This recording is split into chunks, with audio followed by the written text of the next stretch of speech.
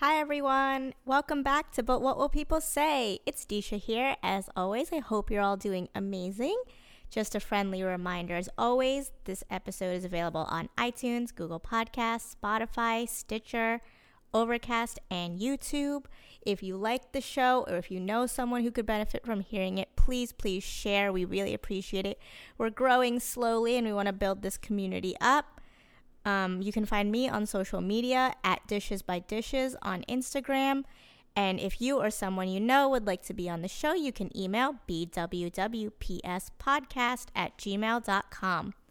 And I think we've finally kind of troubleshot our Skype interview issues. So this is another Skype interview. As always, there might be a little bit of a lag, but we did, I think, correct it. We got the audio sorted this time too with the mics. I hope you guys enjoy today's episode. Our guest today, her name is Dipa. She is the founder of the SAWIR Facebook group, which stands for South Asian Women in Interracial Relationships. Definitely check them out if you think you would benefit from being in the group. They're a really great community. But we talk about, being raised in America and how she kind of met her husband, Austin. And we talk about like the living together and the long distance and embracing different cultures. And it was a really fun conversation. So I hope you guys enjoy it. And without further ado, here we go. So hi, Dipa. She's our guest today, and we're going to let her introduce herself and tell us a little bit about her story, and then we'll go from there. So hi, everyone. I'm Dipa. I am one of the co-founders of SAWIR, South Asian Women in Interracial Relationships. And I met my husband about 9 years ago was when we started dating, and we got married 3 years ago in May. And I'm 29. I live in Indiana, and I am a South Asian woman in an interracial relationship. Perfect. Right in our demographic. Yes. Awesome. And thank you for coming on, because your group was literally such an inspiration for this account. Or not this account, but this podcast, because I would just sit there reading all these girls' stories and be so heartbroken half the time, because I feel because I'm such a bad writer, I would always want to respond, and I'm I have too many words and no capacity to write that out.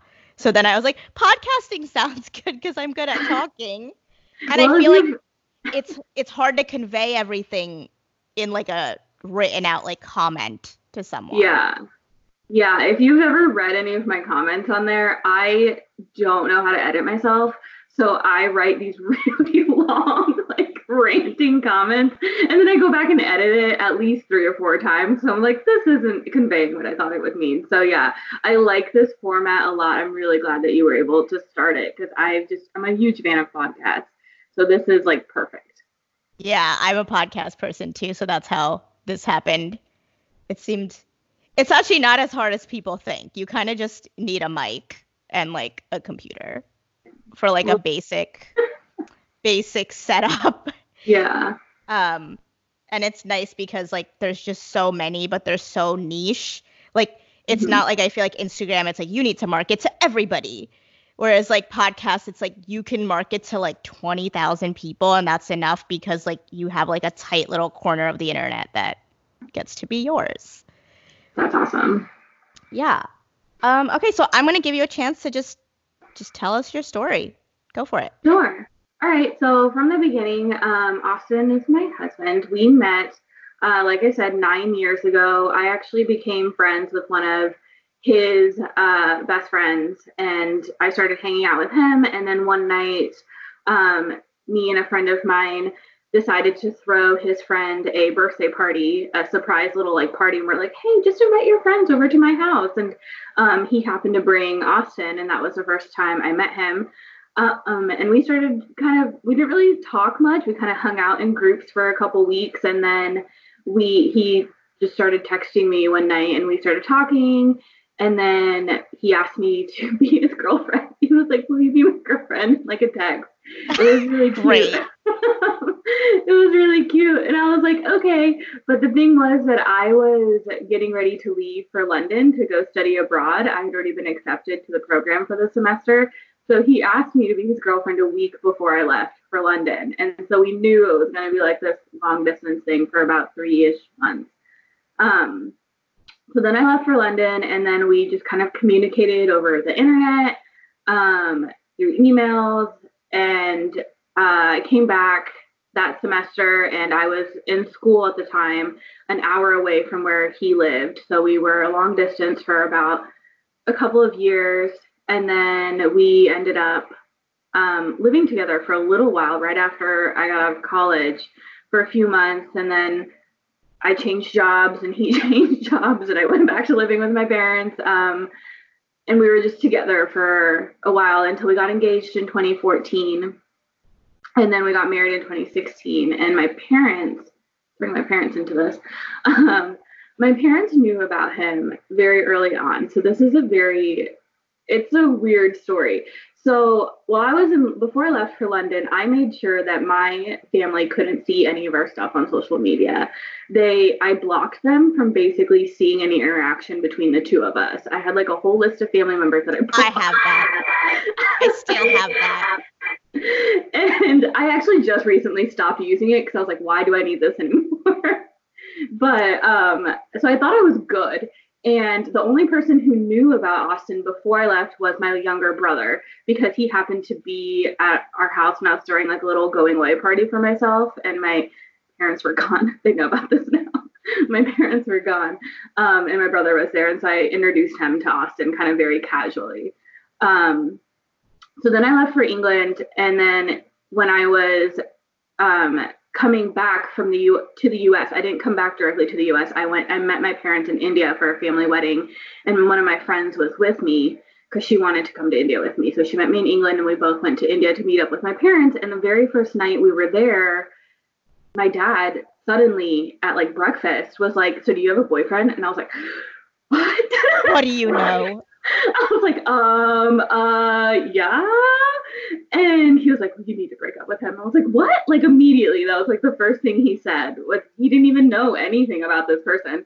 He was just like, you need to break up with him. And then my friend Ashley starts talking about Austin and telling them all these things. And I'm literally trying to like kick her underneath the table and be like, stop talking. Like, stop talking immediately. And she was trying to be helpful. Like, bless her heart, she was trying to be helpful.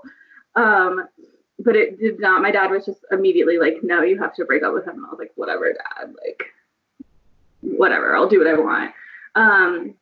So he didn't really like bring it up any more the rest of the trip. And when I got back, I was like, how did they ever even find out? Like, I was so careful. And so I asked my brother, I was like, did you tell Mom and Dad about Austin? And he was like, no. While I was in England, my family had traveled to California for a baby shower. And one of my cousins there was like, oh, does Dipa have a boyfriend?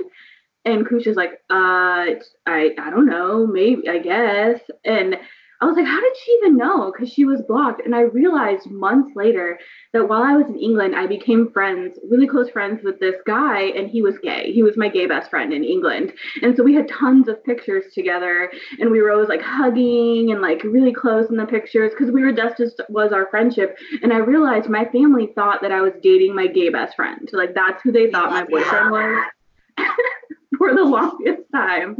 And it was like, I didn't realize that until a long time later. I was like, that's who they thought Austin was. They thought it was Tyler, but it was not. And so, yeah, my parents were very against it in the beginning. There was a lot of like arguments of like, we should have raised you differently, or we should have raised you in India. Like this isn't what we wanted. And, there was a lot of tears. There was a lot of like back and forth. I think it kind of helps that I lived an hour away at college. So I wasn't living with my parents all the time, and we didn't always see each other. But I did notice they like would kind of be like, oh, we're going to come visit you. And they had like not visited me in like the 2 years previously that I was at school. So they were like checking up on me a little bit more, or they would like call me a little bit more to see where I was. And I'm a bad liar. So like most of the time they knew that I was like lying about something, and then they'd like lecture me and stuff. And it just kind of became like this whole. I remember one time my dad called me and told me I needed to change my Facebook profile picture because it was of me in Austin. And I don't know. It just like it was this whole, thing. Like what it was literally what will people say? Like that was always their argument and stuff because they were very involved in the Indian community in my hometown. It's a small Indian community, like maybe 150 families. So like everyone is in everyone's business. So yeah, it was very much like a whole what will people say, like what will people think, and before I'd always kind of brought up the idea of being in a relationship with someone who wasn't Indian. And they were like, okay, they were like, that's fine. Like, as long as they're from a good family and they're a doctor or like a pharmacist, the basic like Indian approved careers. And I don't think it really helps that my husband is not from that background. Like his mom passed away when he was young. He was raised by a single father who wasn't exactly there for him. But he has a really great grandmother and a really amazing uncle who kind of are the backbone of his family, and we're really close to them. And he has his grandmother on his father's side is really great. And so he had that family structure, but it wasn't traditional like my parents imagined. Like they couldn't meet his parents, you know what I mean? And he didn't, he wasn't in college at the time that we met. So when we met, I was 20 and he was 19. Our birthdays are 5 years apart, so he's almost exactly a year younger than me. And he had a like untraditional upbringing. He was one of those kids that kind of had to like get a job when he was a teenager because that's how he could support himself. And he didn't have the family structure to support him to like go into college and do college full time because his parents could pay for all of his things. Like that wasn't his life. And then also he has a lot of tattoos. He has he has almost 2 full sleeves of tattoos, and they're all like comic book and movie related and stuff. But with Indian parents, like immediately he was like this wrong side of the tracks, like drug dealer kid. Of like course. That's what he was to them. And I remember one time we had to come to my house because I had lost one of my contacts. And so I needed to go home to get my glasses. And I was like, okay, my parents should not be home right now, so this should be safe. And they were pulling out of the driveway as we were pulling into the driveway. And they just gave us the dirtiest look in the world. And they didn't even like ask to meet him.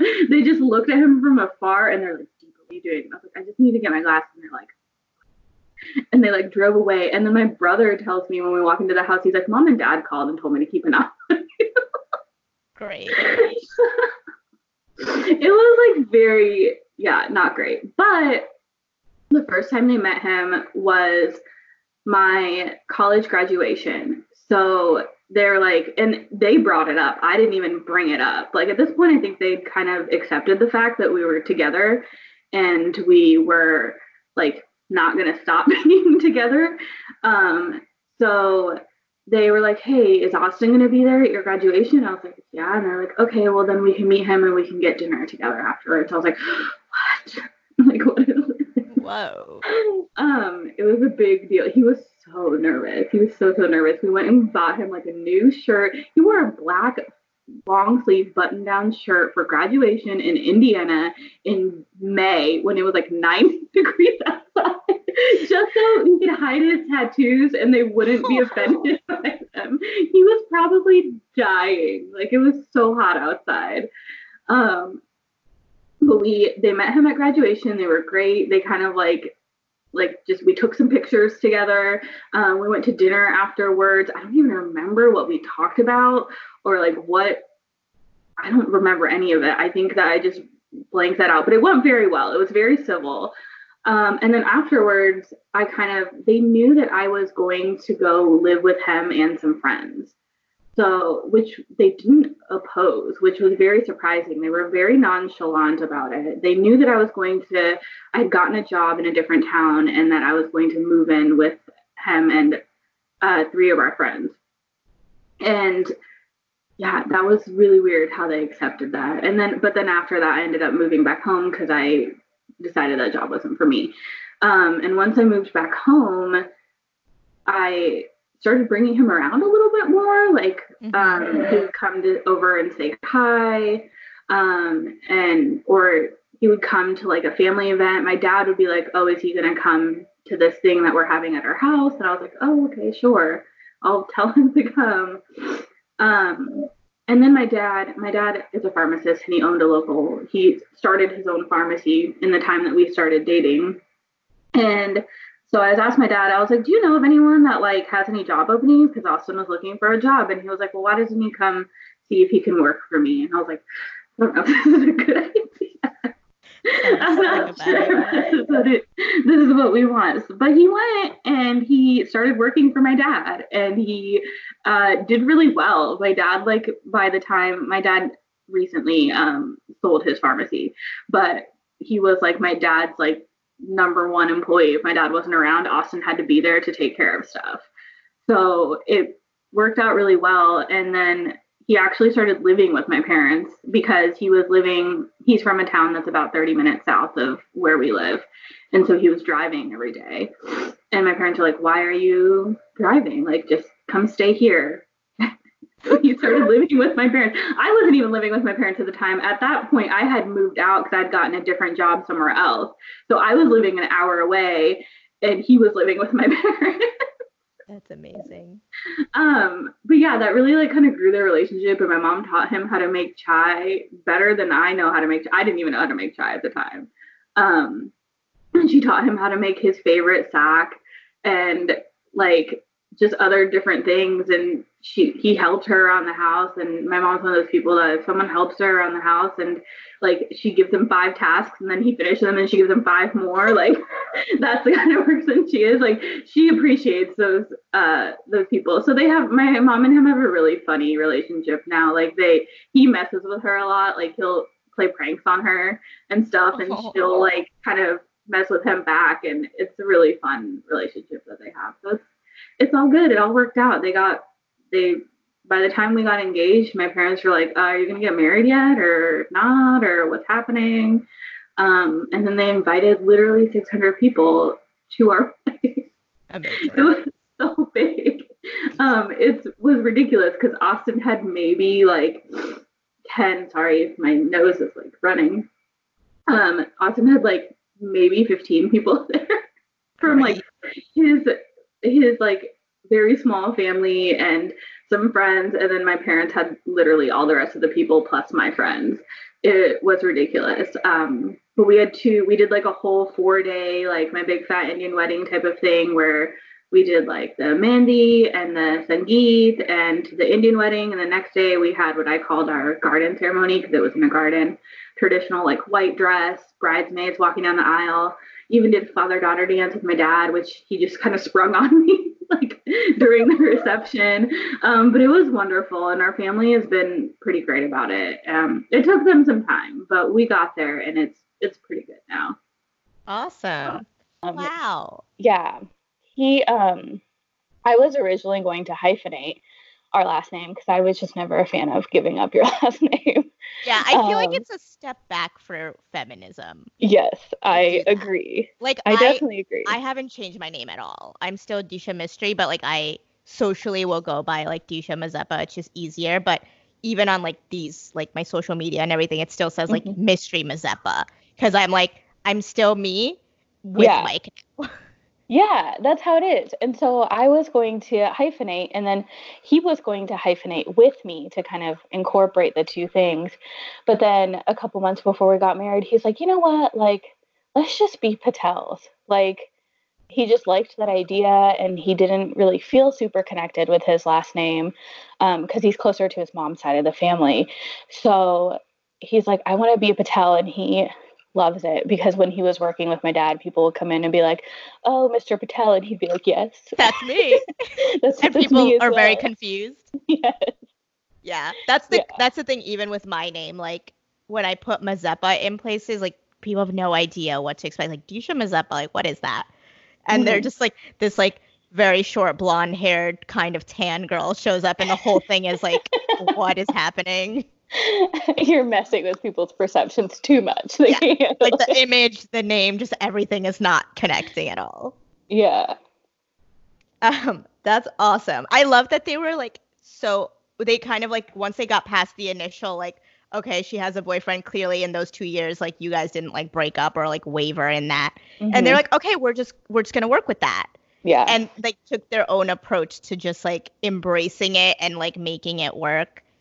And I love that because my family's been like that too. Like once they again got past that initial like, okay, this is a thing, since we've, gotten engaged and gotten married, all of that, like they have been so into just like integrating Mike as much as possible and making him feel comfortable and, not making him feel like an outsider when they talk about certain things or eat certain foods and just like trying their best to like make him feel at home. And that's been very surprising. Yeah, it's crazy. I feel like sometimes we kind of maybe underestimate our families a little bit and kind of be like, oh, they're going to be so against this. But there's honestly been so many times where I look around, I'm like, how did I get here? Like, I remember going to a cousin's house. This was before we were even engaged. And there was some type of family event happening. And we all went to my cousin's house and we were staying there. And we were trying to figure out who's going to sleep in what room. And the last person left was me. And I was like, where do I go, Mom? And she's like, just go with Austin, because he was already in the guest room. And I was like, what? Like, this is the thing. Sure? She rolled her eyes. She's like, it's fine. Just go. We're over it. Stop acting like we're not over it. Yeah. And it was crazy to me because like my aunts and uncles were there. Like all my family was there. And so I was like, okay, I guess we've accepted this now. And I just like walked in there and he's like, what are you doing? And I was like, I guess I'm sleeping in here with you. And he's like, okay. I know. It's almost like they never want to talk about like the whole like sleeping together before sex and not before sex. Great. Before marriage. Like, yeah, before you're married. Even I don't know how to talk about it because my parents never talked to me about it. Right. And I've never once addressed like that whole thing. Like I never got the talk. Mm-hmm. Me neither. They were just like, it's fine. We're just not going to talk about it. They're like, they told you in school, right? You're good. I know. And just like, I don't know, subconsciously put it in your head that you're supposed to wait till you're married. So the fear is still there. Yes. Which is like, you never talked about it, but I just knew. I was like, okay. Yeah. And just honestly, like just the fact like that I was able to, one, acknowledge that I had a boyfriend, bring him to a family event, and then just get to sleep in the same room as him. Like that's it. Was like, I was like, oh my God, I'm just breaking down all kinds of barriers. Yeah. You know, like I remember thinking that. Yeah. I was like, who am I? Like, what am I doing? Like, imagine like 10-year-old me never would have thought of like anything like this would have been possible. Like, it's crazy. I think you're right. Like, we really do underestimate what our parents will accept. Mm-hmm. You know, like, I feel like they almost initially like the knee-jerk reaction is negative because like that's what they're supposed to do. Because like, then they can say they at least tried. You know, if anybody asks, they could be like, no, we told her to break up with him. Like, we told him, like, this isn't going to work. You have to end it. Yeah. And then, like, but she didn't. So now we have to work with it. And it's, at least they could say they tried. Yeah. And I also think it helps, like, having, like, younger family members who kind of just, like, were very nonchalant about it. Yeah. Like, my cousins were just kind of like, okay, yeah, that's your boyfriend. And I don't remember them ever, like, saying or doing anything negative. They're like, sure, Austin's here. Like, let's hang out. Like, yeah, that was just the way it was. Same. Like, I'm the oldest of my cousins that live in the U.S. So, like, all the younger ones are basically teenagers. And they're just like, yeah, this is Mike. He's cool. He's coming. And to a point where even before, like, we were engaged or anything, when he was just my boyfriend and my family was kind of, like, getting to know him, like, he threw my cousin's, like, 18th birthday party. And cute. Like we, you know, because he has like his parents' house has like a pool and everything, and then her birthday's in the summer. So he was like, yeah, just like have her bring all her friends over and we'll make food and we'll decorate and it'll be great. And so like, you know, he almost unintentionally was like, we are going to merge these families. Right. And so, and starting with that, and they had so much fun. My other cousins have started having us like throw their parties. So, like, we've had, like, everyone over at Mike's parents' house just to use the pool. Right. That's Um, so fun. yeah, and like it's been pretty good. Everyone was like, "Oh, okay, like that was really nice of him," and whatever. Because at first they were a little bit apprehensive, the adults. But my cousins were Mhm. like, "No, we're going to Mike's house for a party," and they're like, "All right." That's great. That's so great. Like I am the youngest on my dad's side and one of the oldest on my mom's side. So it's like a weird in between. But um yeah, my dad's side of the family, they were they were the first to meet him and they were really cool about it. Um and actually one of my cousins, her and I grew up together. She lived with me all um throughout our childhoods and stuff. So we were basically raised like sisters. And then she ended up moving in with my parents at around the same time that Austin was living with them. So the two of them would just go out and have dinner and have drinks, and they were kind of like each other's buddies in the house because they were both having to live with my parents at the time. And meanwhile, you're like nowhere to be No, found. I'm not. So they formed like a really great bond and they have like a really great relationship. So I was like, I was really appreciative of that. And I think it was really beneficial for the both of them. I think that's great though that like Austin took on like the initiative to like really like get to know your family and like be open to everything because I think that makes the biggest difference. Because I Yeah, feel like the negativity from our parents comes from like a fear that like how will that other person and their family ever accept us, right. and then they realize like even like little things like Mike, he always comes to everything, and like when we had Diwali dinner at my aunt's house and like he wore like the Indian clothes and like showed Hmm. up and they were just like so appreciative, or like he'll always eat whatever we make and like he doesn't like make a stink about it because that's their fear. That's what they think Right, is going to happen. And then like when they've been exposed to how like open him and his family are, they've just they're so much better now right. and like accepting and understanding, and like that fear has been slowly like taken away. That I 100% agree with that. And we see that, I think, a lot in Sawir in the conversations that people have where they're like, oh, like my boyfriend's meeting my parents for the first time. Like, how do I get them to connect? Or, how do I kind of bring my boyfriend and my family together? And a lot of those suggestions are always just like, have them hang out, like, Yeah.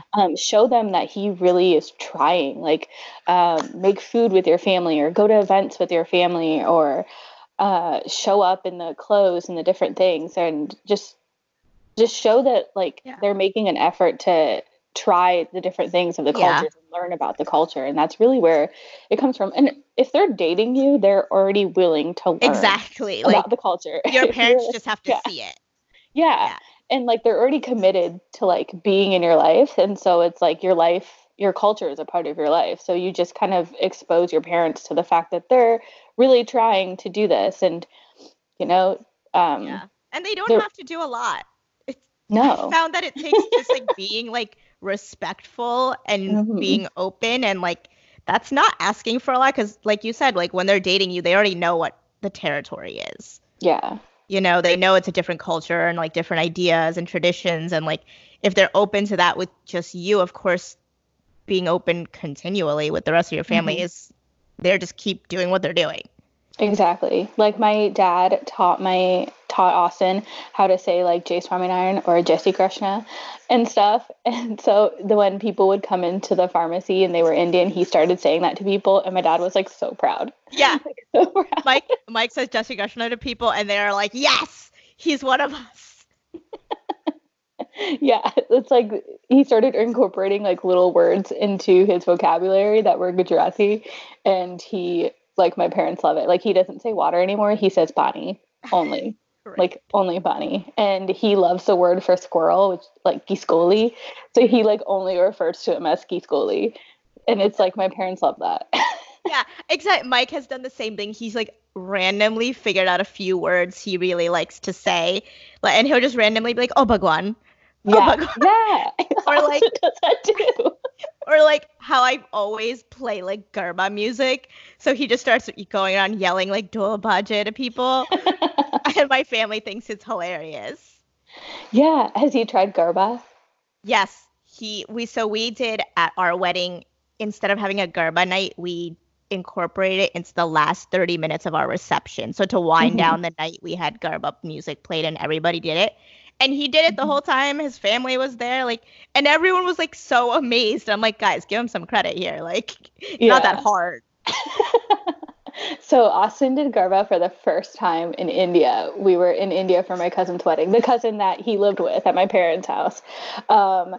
And he picked it up pretty fast, but he has to look at his feet while he does it. He can't do the hands and the feet at the same time. We'll get there. But he tries, and he picked it up pretty fast. And at our wedding, he did garba like the whole time too.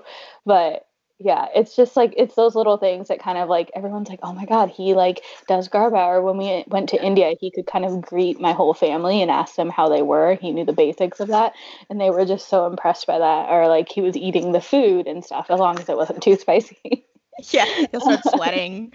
Yeah, but he loved India and like Indian food, and like he wanted to go and like do all the things and try all the stuff, and he made an effort to like communicate with my family as best he could, and that was really great. Yeah, that's really cool. That's one thing. Like Mike also, like, he really wants to go to India and like visit my family there, and like also do like the touristy things. And I'm so apprehensive because I'm like, one, I myself cannot just take him because I don't know my way to like navigate any of it. Like, I speak Gujarati and like I know how to get to my family and stuff, but like that's the extent of it. Like I don't know where anything is. Yeah. And I'm like, I don't know how like people are gonna react, or like how to explain like the whole situation to them. So like, how did you go about that? Like, did you prep him at all? So I don't fully remember what I did to prep him. So we went to India. We were already planning on going to India, but he proposed to me a few months before we went. So I was taking him, and I was taking one of my best friends who is also not Indian. And I think my parents must have like prepped my family and like all the immediate people that we were coming, because my dad wanted us to do like an engagement ceremony when we were in India. So that side of the family, like all the Indian family, could be there. And then I remember just kind of like, I don't even know. I remember prepping him about like the food is going to be spicy, or, you're going to see a lot of poverty and stuff, and kind of preparing him for that. And I was like, there's going to be a lot of street dogs. Like, you just have to accept that there's street dogs, because he loves animals. And so he was like, but the puppies.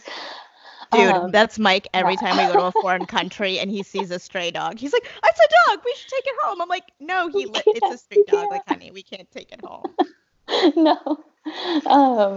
So I don't remember how much prep I actually gave him, but he handled it very well. And I think it helped that I had one of my friends with me, or one of our friends, I guess. She's both of our friends.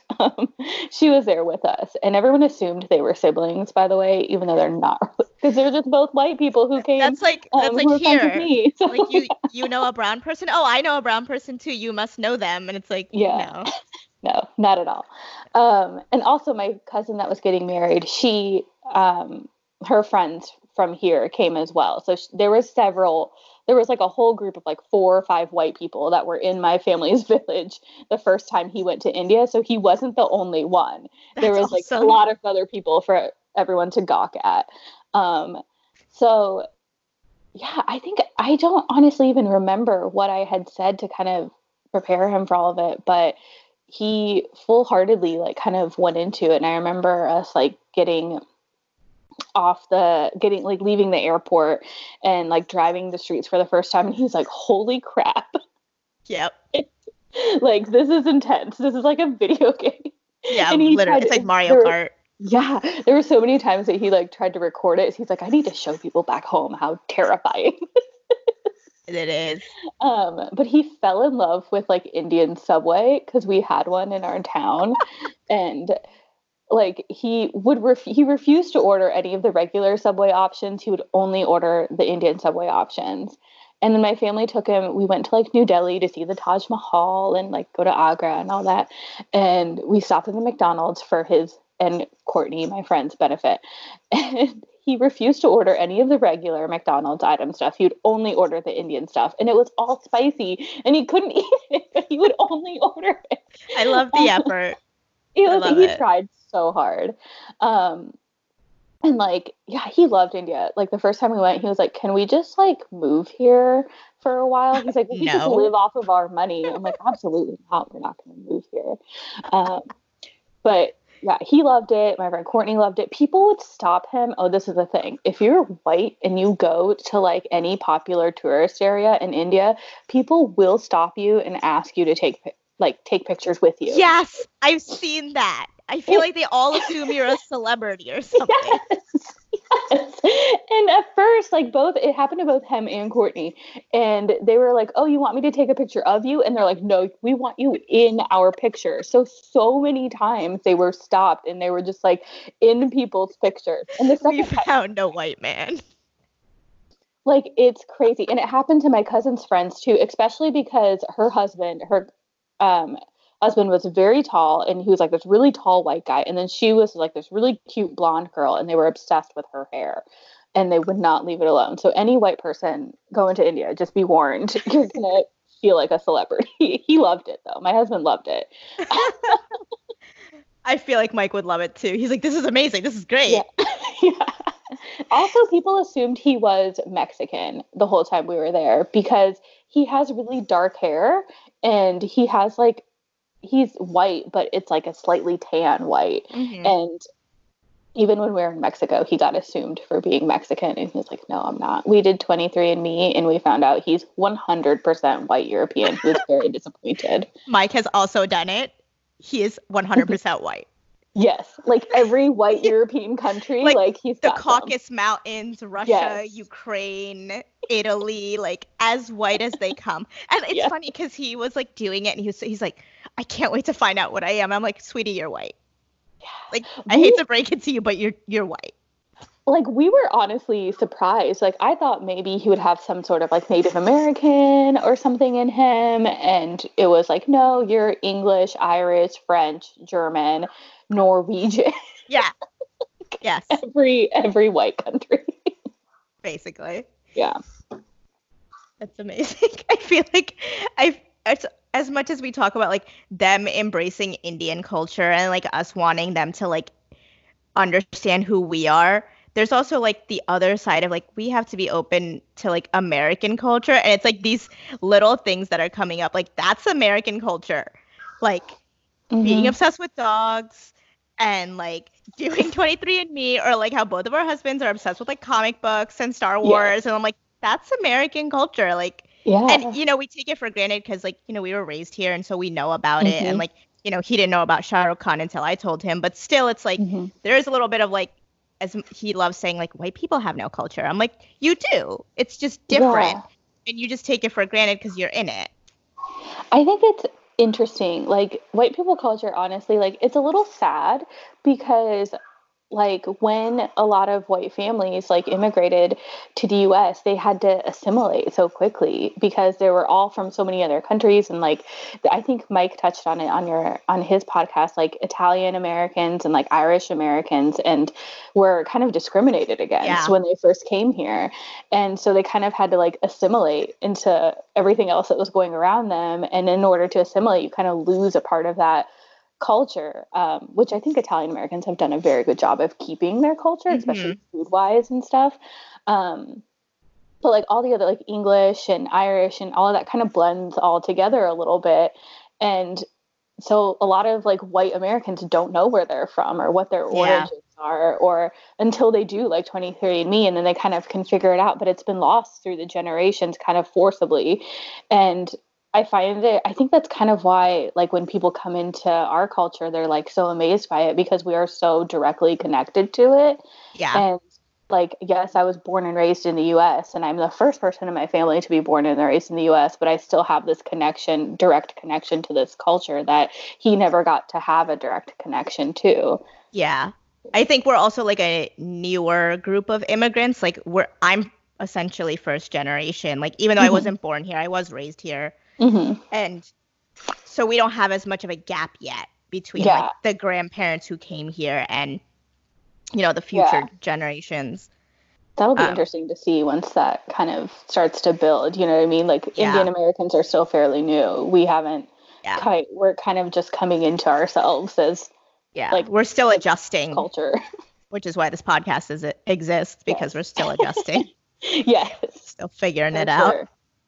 That's something I think I had mentioned is like the whole Indian American identity kind of thing, because when we first started I noticed a lot of girls posting about like, oh, my American boyfriend or my American husband. I'm like, wait a minute, let's stop for a minute. Like, you were either born here or you were raised here, and you are also American. Yeah. Like, you are a part of the American identity and you get to claim that. So I made this whole post about how, like, let's be careful about how we identify our significant other, because yes, they are American, but you are also American and you also get to claim it. So it's okay if you want to identify them as like white or Caucasian or of European descent or anything like that, because if we start only describing white people or non-brown people as American, then people like, it kind of reflects back on you. Like, people are going to see you as like non-American as well, or at least that's how I feel about it. So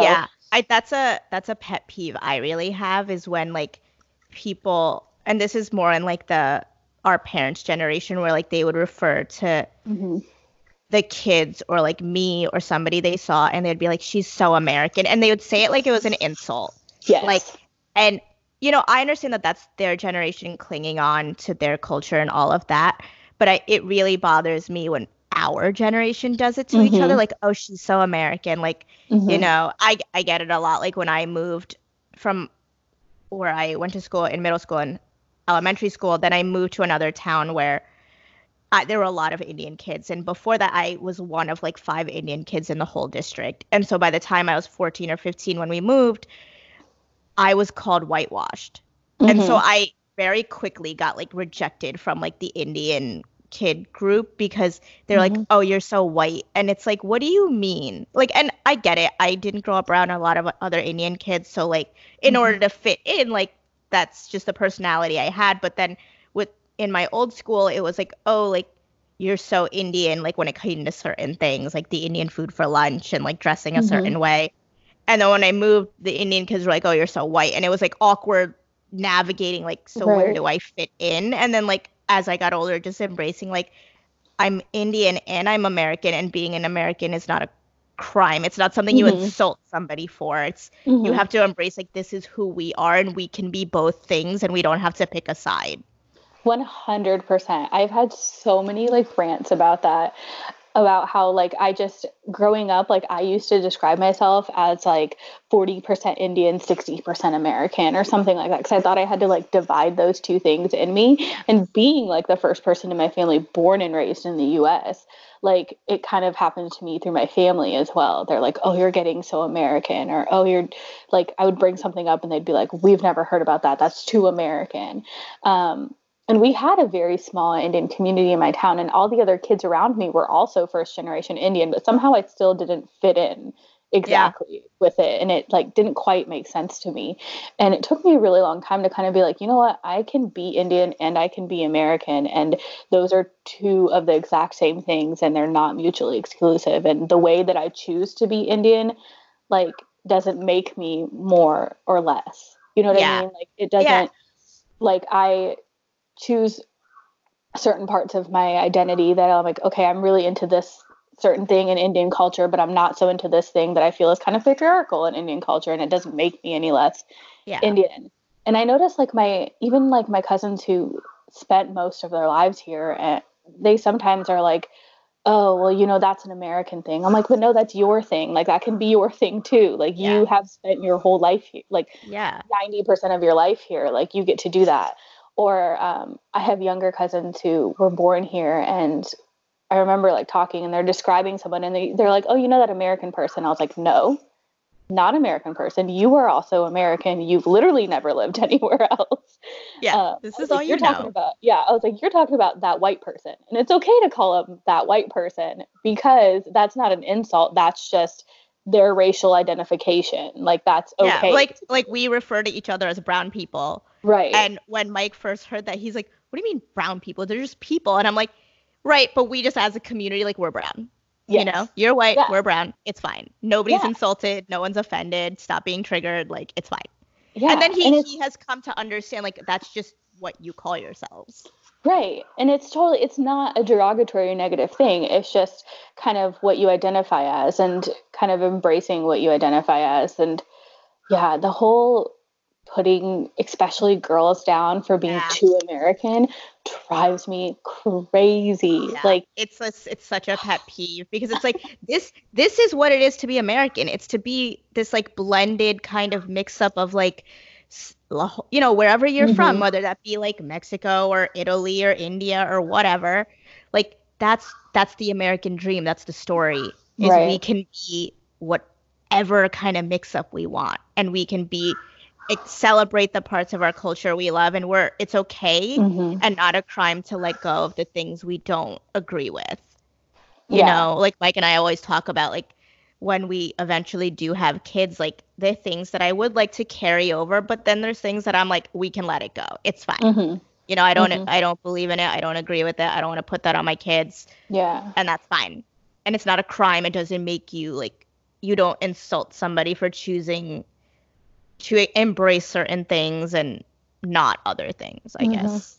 I don't know. You know what? I think it's a lot easier for this next generation of Indian American kids, because I notice, like, my nieces, like, they're in high school / early college, and they are also first generation American because their parents came here, like, their mom came here when she was a teenager herself, and like their dad grew up in England.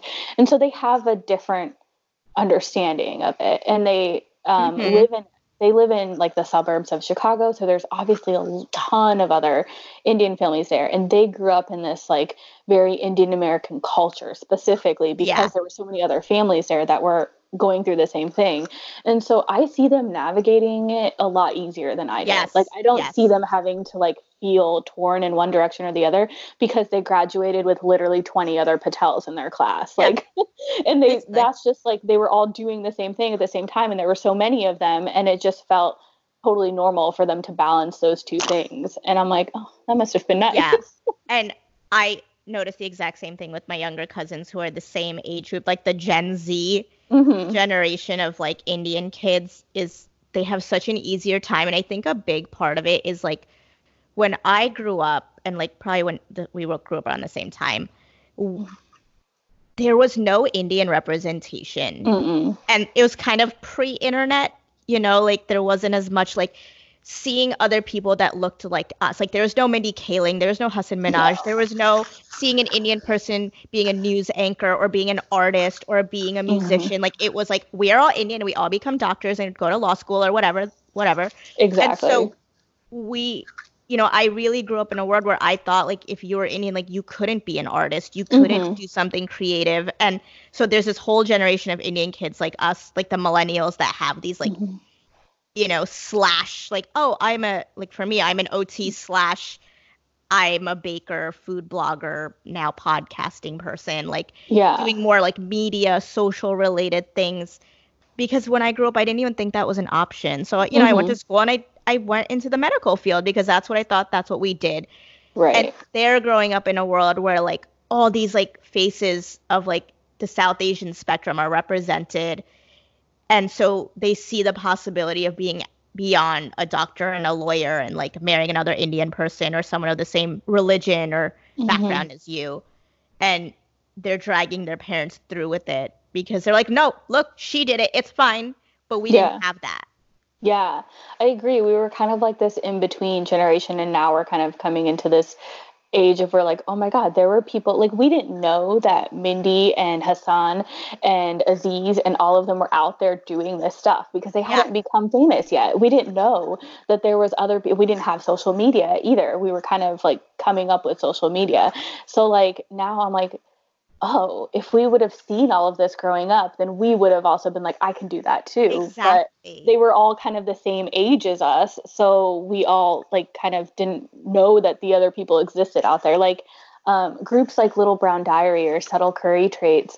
Like I entered those groups and I was like, holy shit, Yes, there's other literally, I was like, people oh my like me. God, where did you all come from? Right? I was like, where were you when I was a child? Literally, I joined that group. It's been like maybe a year, not even, since I joined. And like Yeah. every day, it just blows my mind. Exactly. I'm And like, I'm where was this when like MySpace, when your only friend was Tom? right. Right. I was like, we literally had all the same upbringing. Somehow, none of us were connected, but we all had the same upbringing. We understand the same jokes. Like, I was like, these are my people. Like, I found my people. And I feel like in the last like year or so, I've really started to like embrace my Indian American identity Yeah. because of these groups that I found. Like, I'm like, oh my God, like it wasn't just me going through these things, like literally everybody else is going through it too. Exactly. It's crazy. It's so crazy. But They're so thanks, the younger thanks to generations are social so lucky. media. They are. But at the same time, like my cousins always say, they're like, somebody had to do it and you just happen to be that person. Right. You know, because now my whole family's just like, all right, well, it was fine when Disha did it. So like it's that much less for them. Like I grew up and like anytime I like dated a guy, even in like high school or whatever, like there's like you said, like blocking all your family on social media, making sure no one found out or saw anything. And you know, I have cousins that like they have boyfriends and like they just like tell their parents like, yeah, I'm going out with my boyfriend. And I'm like, what?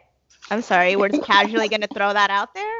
Okay. Right. So my cousins, my younger cousins, I hope that I've done that for them. I don't know. They're all like there's a weird group of them. There's like a group of them that are in college / just graduated college. And then there's a group of them that are like in middle school, high school. So it's like a divide. And then all my ones on my dad's side are married and older than me. So I'm kind of hoping that like if one of them does, show up with like a non-Indian partner, that their family is like, okay, cool, because they saw me go through it, and Yeah. I kind of opened that door for them, and they're like, all right, it's not that bad, or they can come to me if they need to. But a lot of my younger cousins have grown up in very like Indian American communities, so I could see them not doing that at all. Like, just kind of marrying someone who's also Indian American because they just had access to those people. You know what I mean? That's also a big part of it, just like access. If you grew up in like middle America, like you maybe didn't Indiana, have that yes. Yeah. It's funny because I grew up in New Jersey, but like my parents, like we lived in Belleville, and like there was really no brown people. I think there were 10 in the whole school district. And of course we all knew each other and all of our parents knew each other. But like, we weren't like all in the same grade either. Like we're spread out in the entire district. Right. And then by the time I moved, I was in high school. And like I said, like I didn't really fit in. So all my friends were like these like white blonde girls. And the other Indian kids, they're like, because they went to school together their whole lives, like they had their little cliques, like, and they're all friends with each other. They're still friends with each other, and like, great, awesome. But like, for me, I was like late to the game. Yeah. Almost. Yeah. I don't know what I would have done if my family had like moved to a more Indian population, because I just didn't know how to fit in, I think, with other Indian kids. Because all the ones I grew up with were either a couple years older than me or a couple years younger than me. And we were friends when we were younger and we hung out. But I think, and then all of us, I've noticed all the Indian kids I grew up with have very like white friend circles. Like we were never best friends with each other. We were always best friends with other people. And then we hung out when we were together at Indian events and things like that. So we kind of, and none of the, no, that's a lie. I actually know quite a few people that I grew up with who aren't in relationships with Indian people. It's actually kind of rare to find someone that I grew up with who's in a relationship with an Indian person. Growing up, through our like cultural organization, I was a dancer, and like those were my Indian friends growing up. Like, and we were very close. I was best friends with them. I'm still friends with them now. Like, we don't see each other as often now because we're like adults and shit. But like you said, it was like when we were together, we were all friends and we always hung out. But then outside of that, we all had like very diverse friend groups because we didn't go to school together. It's not like we lived in the same town. And now that we're older, like they've all kind of like started dating or are married to or engaged to not other Indian people. Because that's just like what I guess I grew up with. And like that's, and it's cool seeing it now. But like when we were younger, like those were the only other like Indian kids I met, and I saw them like once or twice a week at dance practice, and when our parents would like organize for us to get together, but otherwise like our friends in school were like not also other Indian kids. Yeah, it's like going back to, it's just exposure and environment. Like if you didn't have that many Indian kids growing up, plus if you knew each other since you were kids, you're like, you don't see them in the same way. You know, it's weird. You're like, this is weird. This is too weird. Yeah, for sure. Oh my goodness. All right. So I guess like moving forward, I feel like I love like the random rants I end up on with these conversations. Great. That's why I love the like podcast format. Just do whatever you want. It's so wonderful.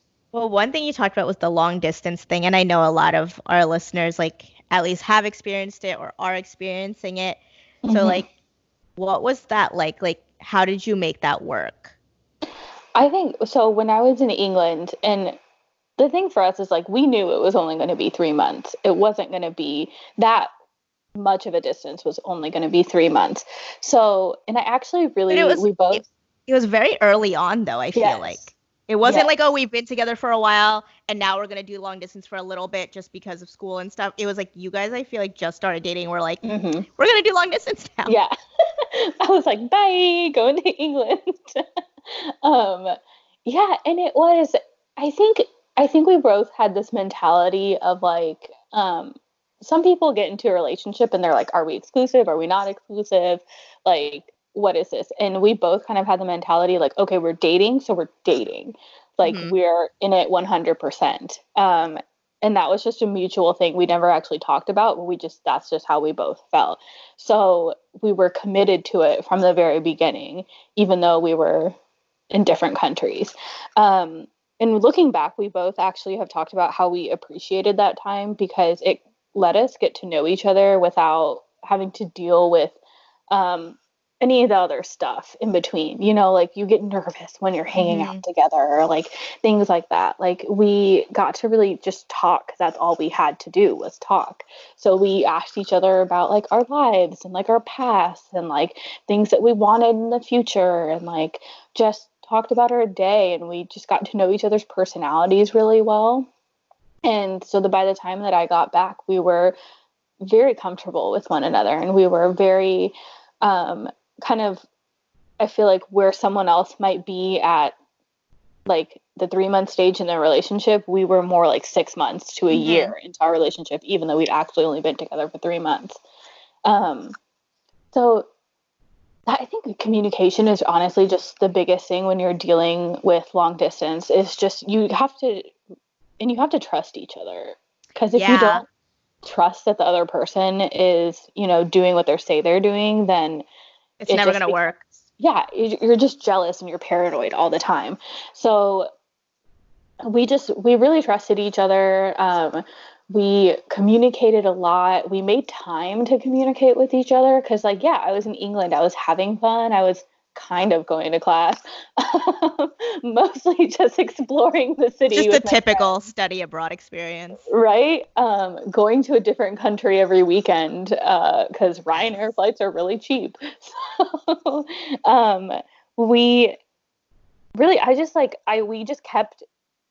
we knew what was going on in the other person's life at all times. And if you can't do that, if you feel like that's too much or it's too clingy, then like, I don't know if long distance relationships are right for you. Yeah.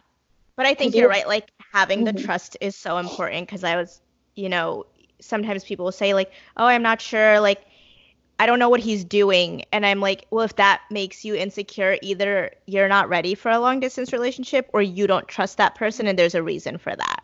Whether that be a personal issue or an issue that has come up because of the other person. Like if you don't have the trust, and like you said, like you went into it making it work.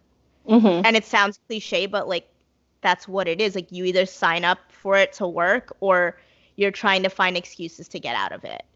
Yeah, I agree. Like you have to kind of go into it with a very like committed mentality. And I don't know if that came from me, like just because every relationship I've seen has been very committed from the beginning with very little interaction. Like my parents met 2 weeks before they got married. So that's the mentality I had, I guess. But but I didn't know. Austin was my first boyfriend. I'd never even been on a date before I met him. Um, and so I didn't know that I was going to end up with this person. I wasn't planning on ending up with this person. I just knew that if I was committing to this relationship, I was committing to it in the moment. Yeah. So that was my thing. And then when I got back, I lived an hour away, and he actually didn't have a car at first. So he couldn't come visit me. So I would come on weekends and I would visit him. And we would, he'd eventually did get a car. So we would kind of take turns in this process. But if I had like something going on, or if my friend was having a birthday party or something, I'd be like, I'm not coming this weekend, or, I'm busy this weekend. You can come if you want, but I don't know if I'm going to like, have time, or you're invited to this thing that I'm going to, so you can come with me. And so it's kind of one of those things where like you have to either commit to seeing each other in the time that you have, or you have to be okay with not seeing each other all the time. Yeah. And having that relationship over the phone or over video chat or whatever it is. So I hear you on that. Yeah. Yeah. I mean, it's really just you have to figure out what works for you and what you're willing to do. And you do have to sacrifice a little bit, because there were weekends where I was like, okay, I'm going to go visit Austin. I'm not going to hang out with my friends this weekend or do this other thing this weekend because I want to go visit Austin. Yeah. So it's a little bit of give and take.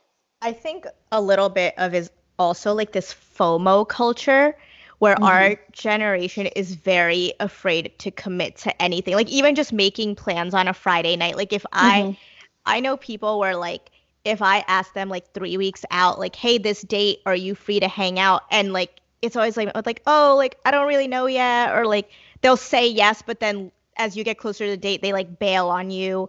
And like this fear of like missing out. Like if I commit to something or someone now, like, and the same thing goes with like how Mike and I met on Tinder. Like, what if I miss out on somebody better? Like, look at all these options I have, and we have too many options almost. Yeah. And it's like it's good and bad. But like you said, like even with Mike and I, like we, at first was like very casual and we put no pressure on it. But then like once we were committed, like we're committed, we're making this work. And like, when things would happen or life would get busy, or I was in grad school or I moved to New York, like it was never like, oh, are we going to get through this? It's we're going to make it work. Right. Yeah. It's never exactly like a question. Yeah, that's the thing, is like I was so surprised by people that I've come across that their relationship is such a question. Like they got into an argument one night and you're like, oh, I don't know what's going to happen. I'm like, no, like how is that? Like, how do you not know if you're actually together or not? Like do you want it to work out or not? Right. And so there was never, I think there was never like a question of, are we together? Are we not together? Or is this working type of thing? It was always like, we're going to make it work. Yeah. And so I've asked Austin, I was like, was there ever a moment where like you ever thought about breaking up with me? And he did say there's this one time, and I agreed with him. And it was just a time where I was personally like going through a lot of stuff, and like I was not handling it well. So I was personally in like a dark place. And he was like, yeah, you were kind of mean back then. And he was like, but I wanted to still be with you. So, I loved you. I was just, you were a lot to handle like during that time. Yeah. And I was like, I fully understand you, but it's one of those things. It's like, if your person is going through a tough time, or if you're going through a tough time, like, are you willing to stick that out? And like, that's like, those are the like make it or break it moments. Like everything's great when things are easy, but it's when things are maybe not perfect, but you're figuring it out, that makes like a big difference. Because with Mike and I, like, because it was such a casual start, it's mostly out of fear on my end. Like I had so many like failed heartbreaks and relationships just because like I was in grad school, and like when life got hard, those guys bailed. And when I met Mike, it was in the summer. So I was only in summer school and I was just about wrapping that up. So I was about to have like a month and a half or so with like nothing but work to commit to. And so I told him, I was like, this is only for the summer. We're done at the end of this because I go back to grad school and I don't have time for this. And like, it was just me protecting myself and mentally just writing it off to start with. And just over time, like Mike showed me that it didn't matter. Like grad school, like me being busy wasn't going to be a reason to make me feel bad or bail on me. And so like even at the end of summer, like we like kind of broke up, but like we kept in touch. And then like Mike just like took it upon himself to like make the effort to show up. Like he would come to Seton Hall. He would come to the library and watch me study because that was how he was going to see me. And, you know, I look like a hobo most days in grad school. It's like there's no makeup. My hair's not done. Like I probably didn't shower. I don't know. And he didn't care, you know, he would just show up and he would come with like my favorite snacks or like whatever little bit in like the 3 or 4 months we had before I went back to school that like he had picked up like, oh, she loves sweet potato fries. She, you know, this is how she studies or this is what she does. And like whatever he picked up, pulled that together and like showed me that like me being busy wasn't going to be an issue or me being in school or me having to keep him a secret wasn't going to be an issue. And then that gave me enough like reassurance that like, okay, like let's like really do this, you know, like make this official. Like I was the one to ask him to be my boyfriend, but in his head he was like, you're already my girlfriend. Why are you asking me that? I'm like, you don't know what I'm doing. You don't know if I'm talking to someone else. He's like, you're not. He's like, you're in school all day. And then when you're not, you're with me. Or like, I'm around, like I hang out with you all the time. What do you like? Obvious. Like, he's like, you're my girlfriend. Shut up. That's hilarious. I love that. Can I just say, like, I love the fact that you guys met on Tinder and stuff because honestly, I was never on a dating app because I was only 20 when I met Austin, and dating apps were like just starting to become like a thing back then, back in 2000, 10, 9? I don't know. Yeah. And I honestly am like so freaked out by like the things that are like, I am so glad that I never had to do that because that sounds horrible. The internet is a scary place. Yeah, just dating apps are terrible, but I love the fact that you guys met on Tinder and it like worked, and that's just adorable. And it's funny because Tinder has a whole success story section now. That's like right. If you when we like got engaged, I reached out to Tinder and I was like, is there any way to like find our first conversations together and stuff? And they're like, oh, we have a whole email for that. You can email them. They'll let you download your info and they're like, tell us your story. And like, I think they have like a whole blog on it or something. Oh my gosh. Well, good for Tinder. It was so much for hookups, but I guess they've got some really good stories out of it. So yeah, I think like, cause they came out and like you said, it was like a hookup app. Like you just like, it was not meant to be anything serious. And then after a few years, like those Tinder people started becoming couples and they started getting engaged and they started getting married. And so like now it's like a whole thing. That's awesome. And same thing with the other dating apps. Like I've only ever been on Tinder because again, I got on pretty early when it was technically, I guess, still a hookup app. But I like would always say, I'm really not here just to hook up with people. That's weird. Like not really into that. But like every guy would be like, no, like let's just get like coffee or like let's just hang out. Like you seem really nice. And I was like, all right. And so I don't know. Well, that gives hopes to my friends that are still on Tinder right now. I'm thinking about you guys. Like you are a success story that I can share with them. That are like, look, it happened. It's funny. All of Mike's friends have met on apps. Like and they're all engaged now. Awesome. Yeah, they all met on like Bumble or Tinder. I don't know what the other. I know there's Coffee Meets Bagel is one of them. There's a bunch. There's like one for everybody now. My cousin met her husband on Coffee Meets Bagel. That's crazy. Yeah, I didn't even know that was the thing. I thought it was fake when she told me about it, and I was like, that doesn't sound real. Yeah, I was like, what is that? What do you do with this? Yeah, it's a whole new world. I love it. Yes. But again, too many options makes it kind of hard to weed through the weird shit. Yeah. Have you seen all the girls post on Little Brown Diary of all the terrible things that they like come across on dating apps? I tend to not read them because I'm like, girl, I already know. I was on those apps. It just makes me so glad I never had to go on It's so weird. Well, now with Gen Z, there's also this whole DM culture where you meet via Instagram and like people slide into your DMs and it's like, like that's kind of weird. That's weird. But it's not. Again, Tinder was weird. But then again, like I remember going on AIM chat to like chat groups on AIM and talking to random people that I met in like chat groups on AIM when I was like 13. That's how I learned to type. Yep. AOL buddy. That was our weird online hookup culture at 13, which you just stopped talking to that person. Yeah, you're like, I'm bored now. Good night. Yes. Set that trendy away message of some angsty song lyric. Right. Shout out to All Time Low. Oh God. Oh my God. I was listening to them the other day. I was like doing a throwback. God, I was so 14-year-old Disha, man. Oh my God. High hopes on velvet ropes all day. Oh my God. Yes. So good. Oh yeah. 17-year-old Dipa thought she was like so emo, like so into her emotions. Meanwhile, I think I've grown to learn I have like 3 feelings. So I'm pretty bad at my emotions.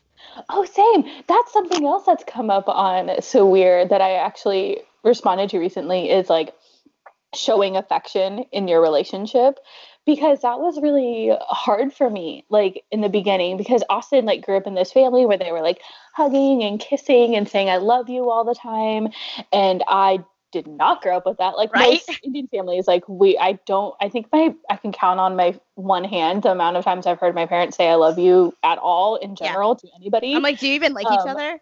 Like, how does like, it work? Right? And like, do you never see anyone touching or holding hands? I remember the first time I saw my cousin and her husband holding hands, and I was like, oh my God. Like, it was so it's like they're together. Right? And so that was really weird for me. And I remember a post on there being like, how do you handle that? And I was like, it takes practice. Like, it genuinely like does. And Austin, like to this day, still has to remind me, he's like, you know, you haven't kissed me today yet. And I'm like, oh, sorry.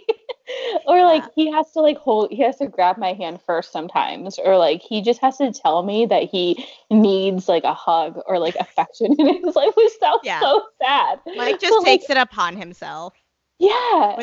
And it took me a long time to get comfortable with it, because like you said, Mike also grew up in a household where like he saw people like hugging and kissing and holding hands. And then when he first started coming to like family events with me, he would like kiss me on the cheek or like hold my hand. And at first, like, oh my God, you can't do that. Like, and then it took a really long time for me because he would just be like, it's not that big of a deal. Like, you're like, now it's like, you're my wife, like, whatever. But it definitely took a little adjusting in front of like my family and like the Indian community to just like show affection. Because not used to it.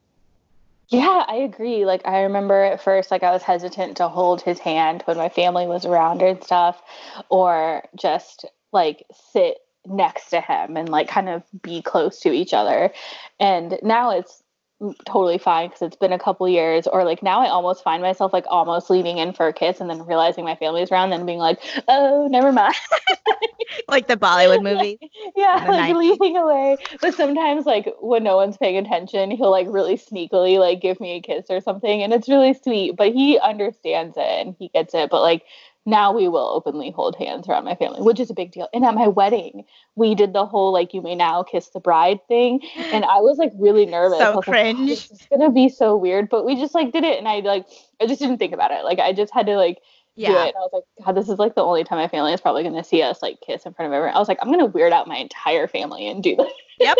When we had our little like American wedding, like that's what happened. I was like, oh, like we're gonna kiss in front of everyone I know.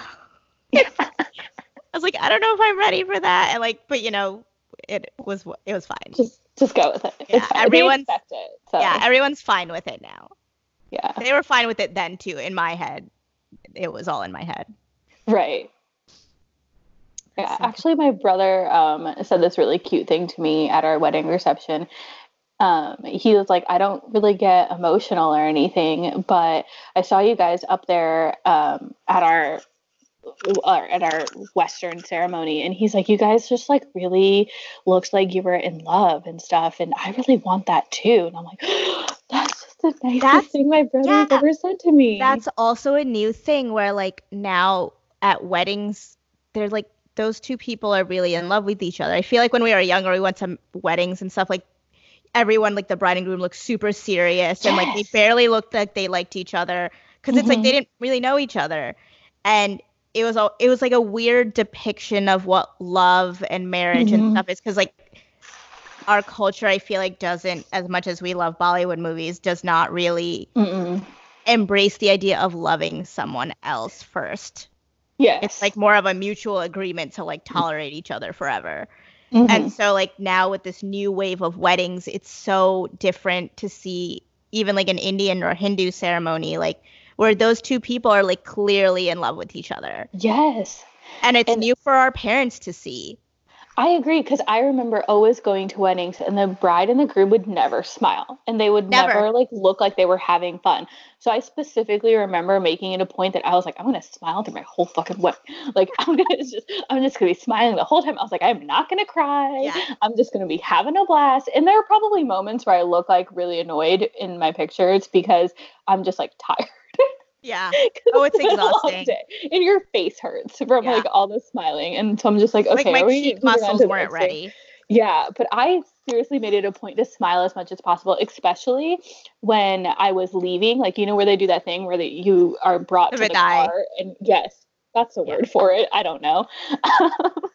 And I literally made it a point to laugh and smile and like make jokes with like my family the whole time. I literally, like in the video, you can see me kind of joking about something and then pretending to run away to the car. Like, because I was like, I'm not going to make this sad. It's always so sad. And I'm like, I understand traditionally, like the girl was leaving the house for the first time and she's moving away from her family, possibly to like a different village or something. Yeah. And that's why it's sad. But I was like, that's not the case here. I'm not going anywhere. You guys are gaining a son and brother, cousin, whatever. And this is all great and happy. Yeah. So I was just like, and then my aunt is like the one person that's like bawling. Yeah, my mom, all my aunts were bawling. Like, I cried because if I see my mom cry, I cry. It's just like a thing. Oh, if my dad had cried, I would have cried. But he didn't cry. He was also laughing. So but I also was like, I'm gonna see you tomorrow. Yeah, like literally tonight I'm gonna see you. Yeah, I'm gonna see you in about 3 hours, but I'm also gonna stop by the house tomorrow. Like, it's fine. Yes. And like we have this perfect little setup where like our families and us, it's like a triangle. Like Mike and I live like 10 minutes from both of them, and they both live like probably like not even 3 miles from each other. Yeah. And so it's like this perfect little triangle. I'm like, we see you all like all the time. Everyone calm down. Yeah, literally. Like, it's fine. We're not like not going to see each other. Yeah. And I feel like that's also like a different vibe where like Indian wedding ceremonies are now not just like you said, like the bride is leaving her family and her home. It's like, no, we are now combining 2 families in a very literal sense, because like we do all these like holidays and stuff together now. You know, like Mike's family is always invited to my aunts and uncles' houses, and the same thing goes the other way. And like it's more fun. It's not this like weird like, oh, she's not one of us anymore. It's like, it's fine. I agree. Like Austin's grandmother comes to all of the events that my family has, and she'll come to Garba, Navratri, and like Diwali. She came to India with us last year. It was her second time going out of the country. And she is in her late 70s, and I do not know how she handled India. Because it was like a long flight. We had like 3 connections, and then like just because my family lives in like kind of like, we don't live in the city. Like my family lives in a village in Gujarat, but we stay in like a slightly larger city that's next to it, where I have other family houses there. So like it's still pretty small. It's not as modern as like New Delhi or Mumbai or any of the other bigger places. So, but she handled it like a champ. And I'm just like, Grandma, like, I don't know how you did it. Like she didn't really eat a lot, but just the whole she was like, I would 100% go back to India. Like, okay. But she like, I think the fact that her grandson married an Indian girl was like meant to be, because she loves jewelry and she loves anything shiny and flashy and like glittery. And so Indian culture and Indian fashion was 100% like made for her. Yeah, it's her element. She's ready. Totally her element. She wears her Indian jewelry on a daily basis. That's so funny you say that, because Mike's mom got us, we actually went last night to see Taj Express, which is like essentially like Bollywood, but in like theater format. And they do all like the big songs that you've seen in the movies. And I had no idea what this was. I didn't even know it was a thing. And months ago, she like texted us. She goes, "Make sure you're free this night. I got tickets to this show." I was like, "All right, whatever." And we ended up looking up the show like a couple hours before we were going, and it was like, "Oh, this is very Indian. Like Yeah. this isn't like Aladdin on Broadway. This is like, oh, everyone there is gonna be brown, you Yeah. know?" And I mean, that was obviously wasn't the case, but like, she literally was like, "So like, do you think people will be wearing Indian clothes there? Because I have Indian clothes." And I'm like, "No, you can just wear whatever you want, Michelle. Like, this is New Jersey." Yeah. She was just like, "I have stuff. Like, I could totally wear it." I'm like, "No, it's fine." She just wants to show off her clothes. It's great. Yeah. Like, that's hilarious. Exactly. Like, Yeah. she's the one who like totally like found the show and bought the tickets and like invited like, you know, Mike's whole family to go, and like we're there with his brother and Mike and me and her, and she brought her friends.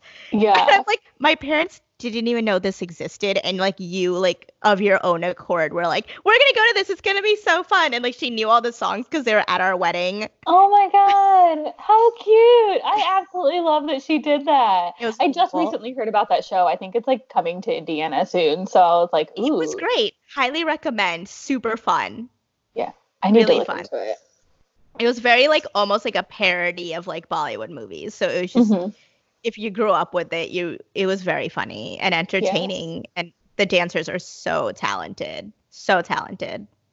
Yeah, I exclusively listened to early 2000s, late 90s Bollywood, and that's exclusively what I made them play at our wedding. Love it. Kabhi Khushi Kabhie Gham all day.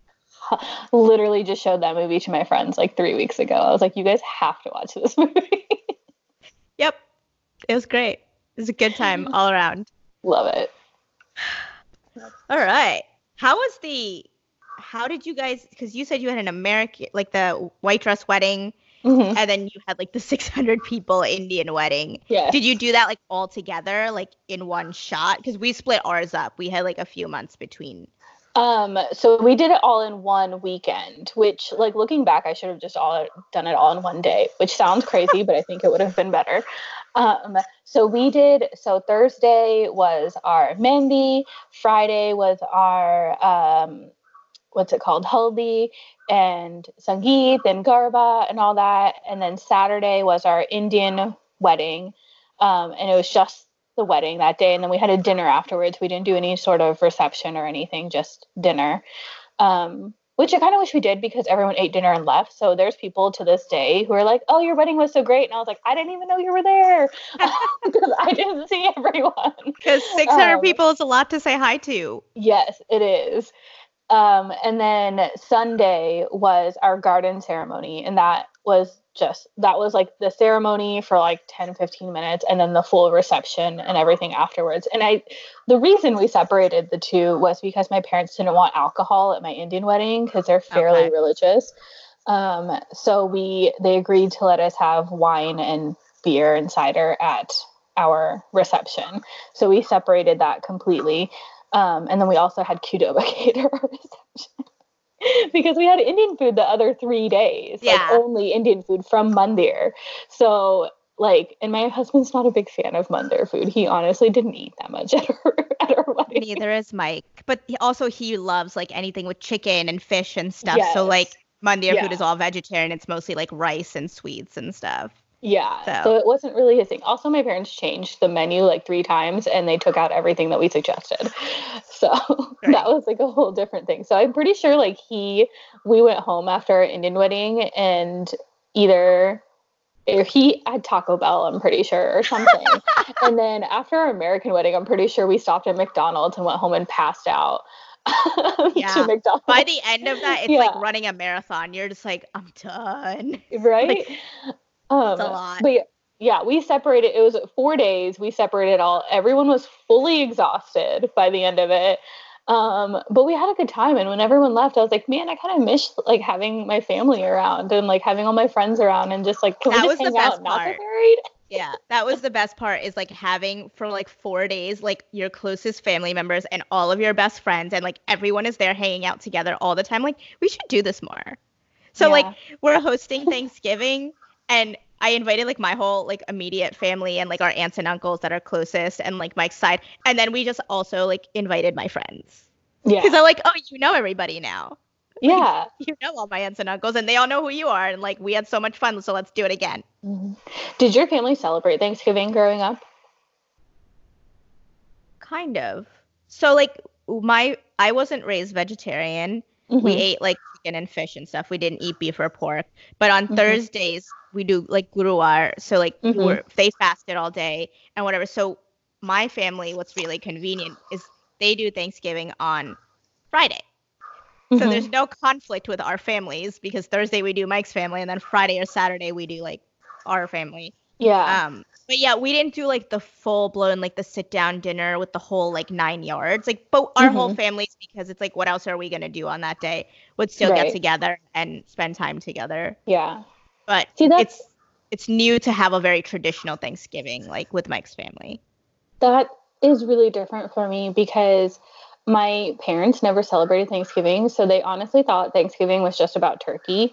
They had no idea what Thanksgiving was about because no one had ever explained it to them. Like, they just didn't catch on to it, which I don't know how my mom didn't, because my mom has been in the US and she was like 14 or 15. Like, she went to high school here. She should have known what Thanksgiving was. But we just never really celebrated it. So that was just like a normal day in my house that we just didn't have to go to school. We just kind of hung out. And then it wasn't until me and my brother and my cousins got older that we're like, why don't we celebrate Thanksgiving? Like, it's just about family and you don't have to eat turkey. You can literally eat anything and you just have a big dinner with your family. So in the last few years, we have like kind of made our family get together. And like a couple years ago, we had vada pav and bani puri for Thanksgiving. Love it. Yeah, we're bringing like goat biryani and stuff into the mix. Yeah. It's more fun. You could do whatever you want. That's the best part. Yeah. I always say that, like, about being like married to someone who isn't Indian. Like, there's no rules. We just do whatever we want. Mm-hmm. It's great. You just make it up. It's great. Yeah. So I have like the traditional like Thanksgiving with Austin's grandmother, and like we go to a family friend's house with his grandmother, and then like with my family, I'm like, let's just all get together and make some food and eat it. Like, yeah, exactly. It doesn't have to be turkey. It could be anything. Epitome of being Indian American. Yep. It's great. Are you vegetarian or like any dietary restrictions, I guess? So I grew up vegetarian. I'm not anymore, but I only eat like chicken and seafood. So poultry and seafood, but I still don't eat any red meat. I just tell people I don't eat anything with 4 legs. And then someone's like, I'm going to find a 3-legged cow. And I was like, they're not supposed to have 3 legs, so that doesn't count. Yeah, it's still a cow. Yeah, exactly. But yeah, I just choose not to eat it because I don't feel like it, and I don't feel like I'm missing out on anything. Because that always becomes a thing, especially if you're raised vegetarian, like navigating like that just dinner every day. Like, it becomes something you have to do every day, and that's always interesting to see how people like get around it. Yeah. Austin's pretty cool with it. Like, he doesn't, every once in a while he'll like crave like a burger, or like he'll ask me to make like chili or something for him, and I'm cool with that. I don't mind cooking it for him and making that. And then most of the days we eat the same thing, but there are certain times where I'll just make like a big batch of something for him and he can eat that for a couple of days, and I can eat whatever I want for a couple of days. So it works out. It's just, if you're very strict about what is like what meat is touching your pots and pans or your plates, like my parents are very, very strict about that, and they didn't, when he was living together, they didn't want him to bring any meat into the house and stuff, and so he had to leave it in like an outside fridge in the garage if he brought like leftovers from somewhere home. So it just, if it's like that, then it may not work out, but you just have to, I'm not that strict. So yeah, I think there's definitely flexibility that in any relationship that you need, but like in certain areas, like with our situations, like I think there's even more like adjusting. And like I said, I feel like that just becomes a part of embracing like American culture, as well as expecting the other person to embrace your culture. And just like, because there is so much pressure. I felt like that, like, oh, Mike has to fit in and understand like our religion and our culture, and like in some families there might be pressure to like convert and stuff. Like, luckily there is none on my part, but I always like try to keep in mind like I also have to understand like his culture and where he's coming from and the way he wants to celebrate things like Thanksgiving and Christmas and like all of those traditions that he has. Because sometimes I feel like we almost get so wrapped up in remembering that, like, oh, like they have to understand where we're coming from because it's so foreign. But there are parts that I think are still foreign, like how to dress for like an American wedding. Like that took me a little while to figure out because I didn't grow up going to them, or like how to dress, like going to like maybe church or Easter, and like Easter was like a whole other thing for me. I was like, what happens? What is like, Easter? Yeah, what is Easter? What do you do? Like, how does this work? What do I wear? Do we go somewhere? What time do I have to be ready? Do I have to be there on time? Like, all these things. Yeah. I think like Austin's not particularly like religious or anything like that. So he doesn't go to church, and his grandmother doesn't go to church. So we never had to do any of that. But I think it was like navigating holidays and things like that. Like she has Christmas at our house every year, and we go to Thanksgiving at a family friend's house every year, and just navigating the relationships there and how everything works. Like they pray before Thanksgiving, so I had to like hold hands with everyone and bow my head and like just be respectful of that custom and like how to handle myself. So that was different. But I think it's nice kind of having two different religions, because then you never have to decide where you're going to be on a certain holiday, because like your holiday is split, so you always know where you're going to go. Like, okay, it's Christmas. Like, okay, we're going to this side of the family because like, or it's Diwali. Like, all right, we have to go hang out with my parents. Like, it's kind of nice not to have to like share the holidays with anybody. Yeah, the only holiday like we sort of have to navigate for us is Christmas, because my family like does do Christmas, and like we have everyone get together. But luckily, because all my cousins are so young, they don't wake up till like noon. Whereas like Mike's family's older and they're like ready to go at like 8 a.m. So like Mike and I just like dip into his family from 8 a.m. to like whatever. And then around noon, we're like with my family. And again, we've sort of combined it so much to a point where there's like not a ton of separation because Mike's family is so small. Yeah. And I have the definitely bigger family, and like they've just integrated just everything. But that's the only one where like sometimes we have to like figure out like planning if we're seeing his like extended family who lives farther away, like how are we getting to see everybody? But it's pretty easy because like you said, like there's not a whole ton of overlap. Yeah. We just do our own thing. What's like the one thing that you've learned through like the whole experience? Like if there's one major thing you learned, what would it be? Oh my God, that's a big question. I know. I think kind of the first thing that comes to mind is compromise. It's a lot of give and take, I think, especially even like with my parents. It's like my parents want us to do certain things. Like they want us to come to like Monday or like come to certain events or, do things in a certain way. And it's like, okay, if I said absolutely no all the time, it would cause big issues. So it's a compromise. So it's like, okay, I will go to my parents' event, or I will go to this like lecture at Monday or something, even though I don't necessarily really want to go. I'll do it because it shows my parents that we are both making an effort, and I'll bring Austin with me and Austin will go too. And so it's like compromise. It's like you have to balance all these things that your parents expected and kind of want for you and also all the things that you want, and compromise within relationships too. Like we were talking about with just the different cultural expectations and stuff. Like Austin might be totally down for getting dressed up and like going to Garba or something, but he might not want to do this other thing. And that's totally fine. Like you're allowed to have that compromise, or even the other way around. If there's something which he doesn't have a lot of like family or like religious stuff that we have to go to on his end, but it's learning to understand one another and learning to give and take. And I think particularly with parents and families, like they just want to know that you are not losing that part of your culture and that part of your upbringing, and that you're still ingrained in it. So you just kind of have to like show them, like, you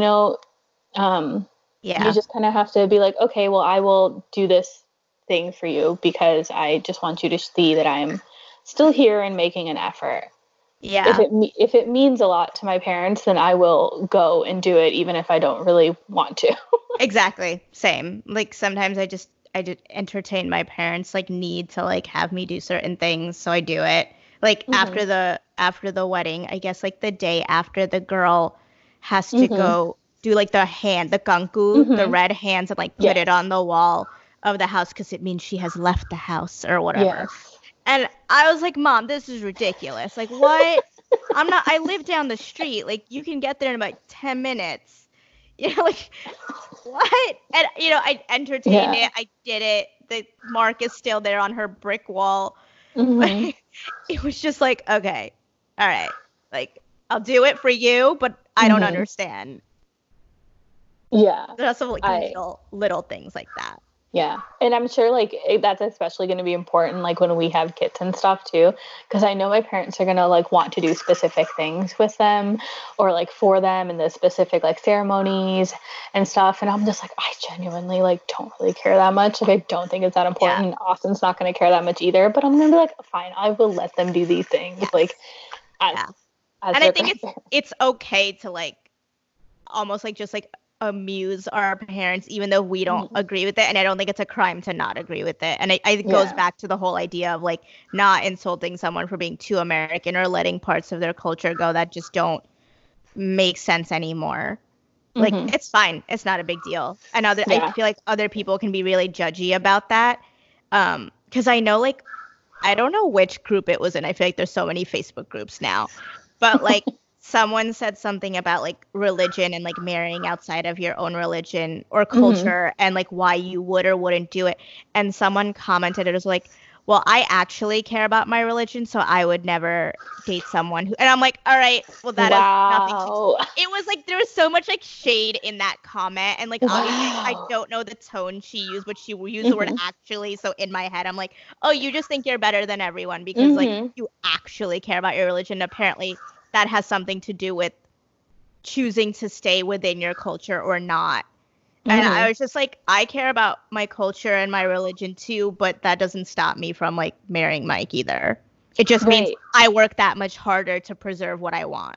And actually, I think it's like taught me like how to be more involved with my culture and like my religion and stuff, because now I have to teach it to somebody else, like the parts that I want passed on and I want him to understand. And so I have to fully understand, like I can't just assume that they know, because if you've grown up in it, you grow up with a certain amount of religion and culture no matter what. So you just get it and you do it. But he's like, okay, no, why are we doing this? Or like, what's the purpose of this, or the story behind it? To understand why I think it's important.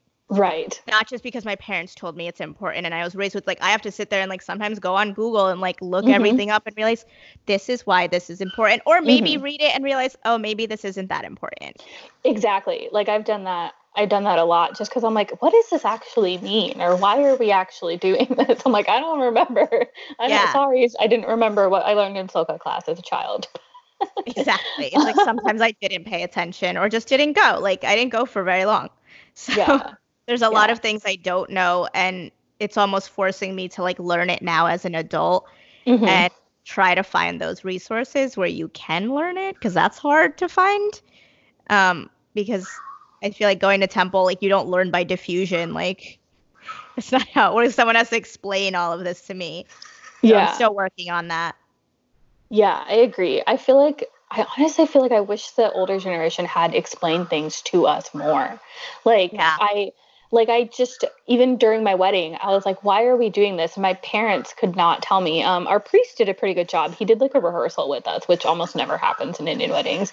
He had us come over to his house and we did like a rehearsal and he kind of explained things to us. So that was really nice. That's because honestly, we both left there and Austin was like, Indian weddings are a lot more romantic than I thought they would be. And I was like, I know, right? Right? Because he was kind of explaining. You don't expect that at all. Right? And it's actually very beautiful and like very romantic and loving, but no one ever explains that to you. So like you just go with it.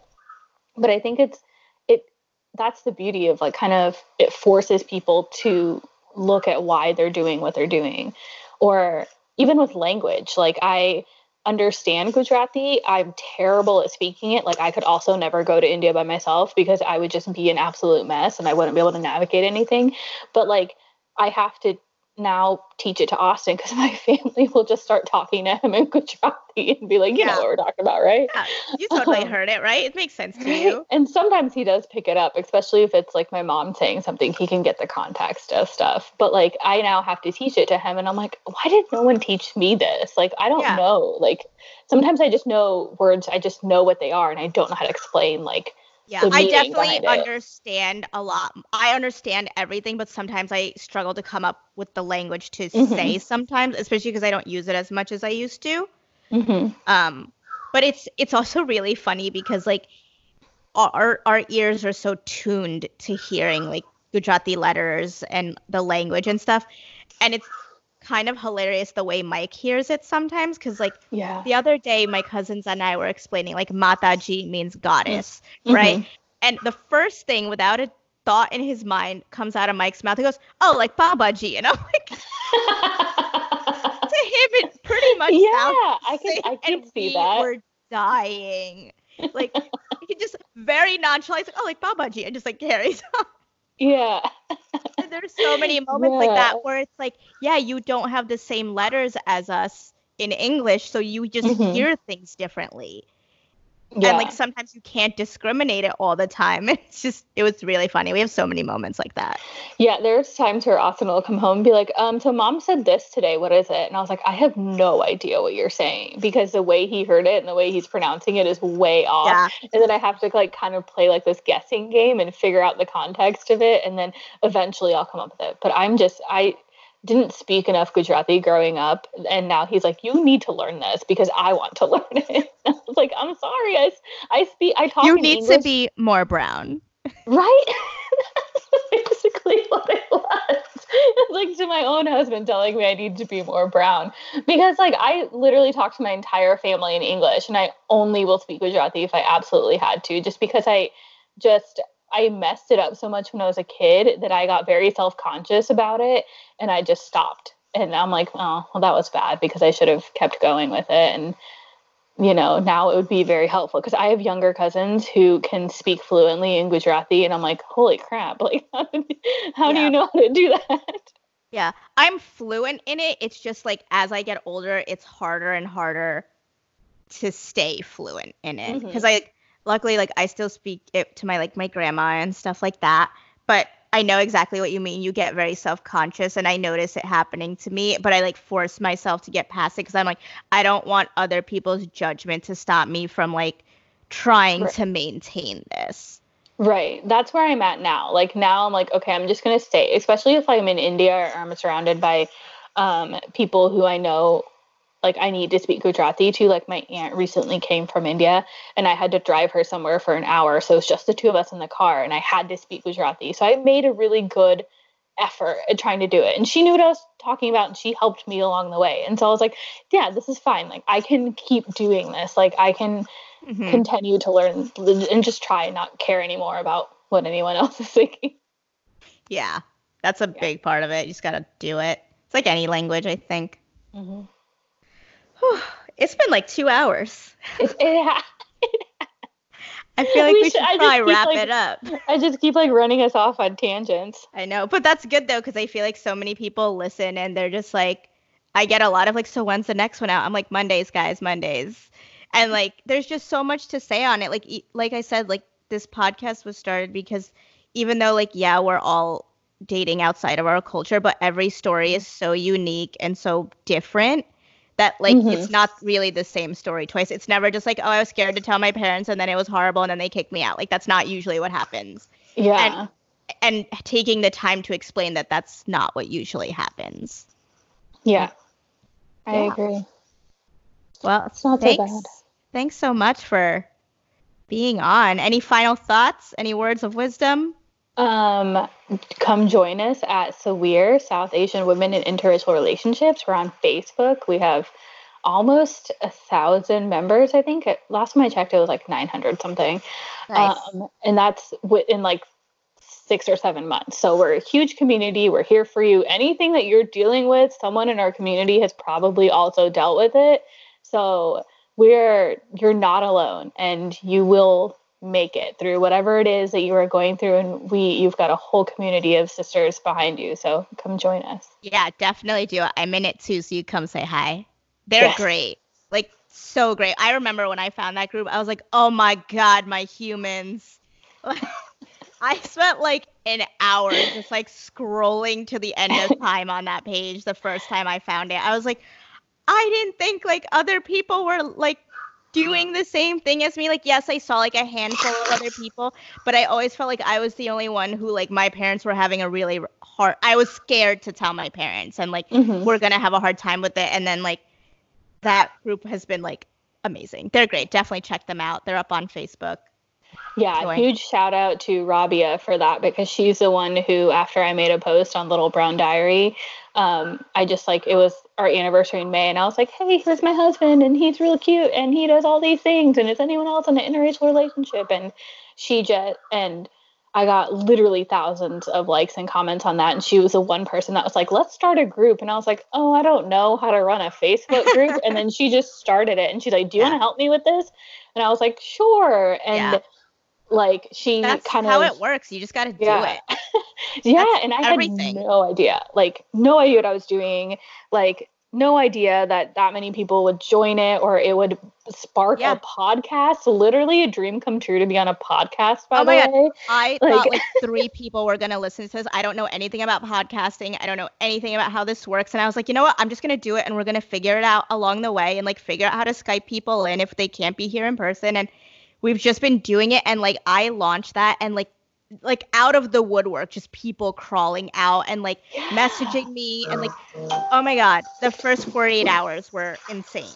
I could not get off my phone because I just had to keep up with like the messages and the shares, and just like people messaging me saying they could relate and like how much they loved hearing it. It's crazy. But yeah, it's like it's almost like all of us had no idea that there was like all these other people out there, and we found a way to connect, and it's incredible. And I'm sorry, my phone just went off, and I forgot that it was by my it's sitting right next to my laptop. No, it's all good. I'm just so happy that we all have found each other, and we're just like making all these connections, and it's just like a whole new beautiful world that we're going to go into. Yeah. God, can you imagine all the really cute little like brown mixed babies there's going to be in the next like 5 to 10 years? I'm dying. Thinking. I can't wait. I can't wait for all the like confused little babies I'm going to have. They're going to be like, well, I don't know what's going on. Like, we just do whatever we want. I'm like, yep, that's it. So wonderful. Yeah. I'm so excited. All right. Well, thank you so much. Yeah. And hopefully share this wherever you like. Do your thing. Of course, I will. Thank you so much for having me. I hope you guys enjoyed this episode of But What Will People Say? If you enjoyed it, make sure you like, comment, share, leave us a review, send this to someone you think would love to hear it. And we'll see you guys next time. As always, you can find us on iTunes, Google Podcasts, Spotify, Stitcher, Overcast, and YouTube. You can message me on Instagram at DishesByDishes, and shoot us an email if you want to be on the show or have any questions at bwwpspodcast@gmail.com. We'll see you guys next week. Bye.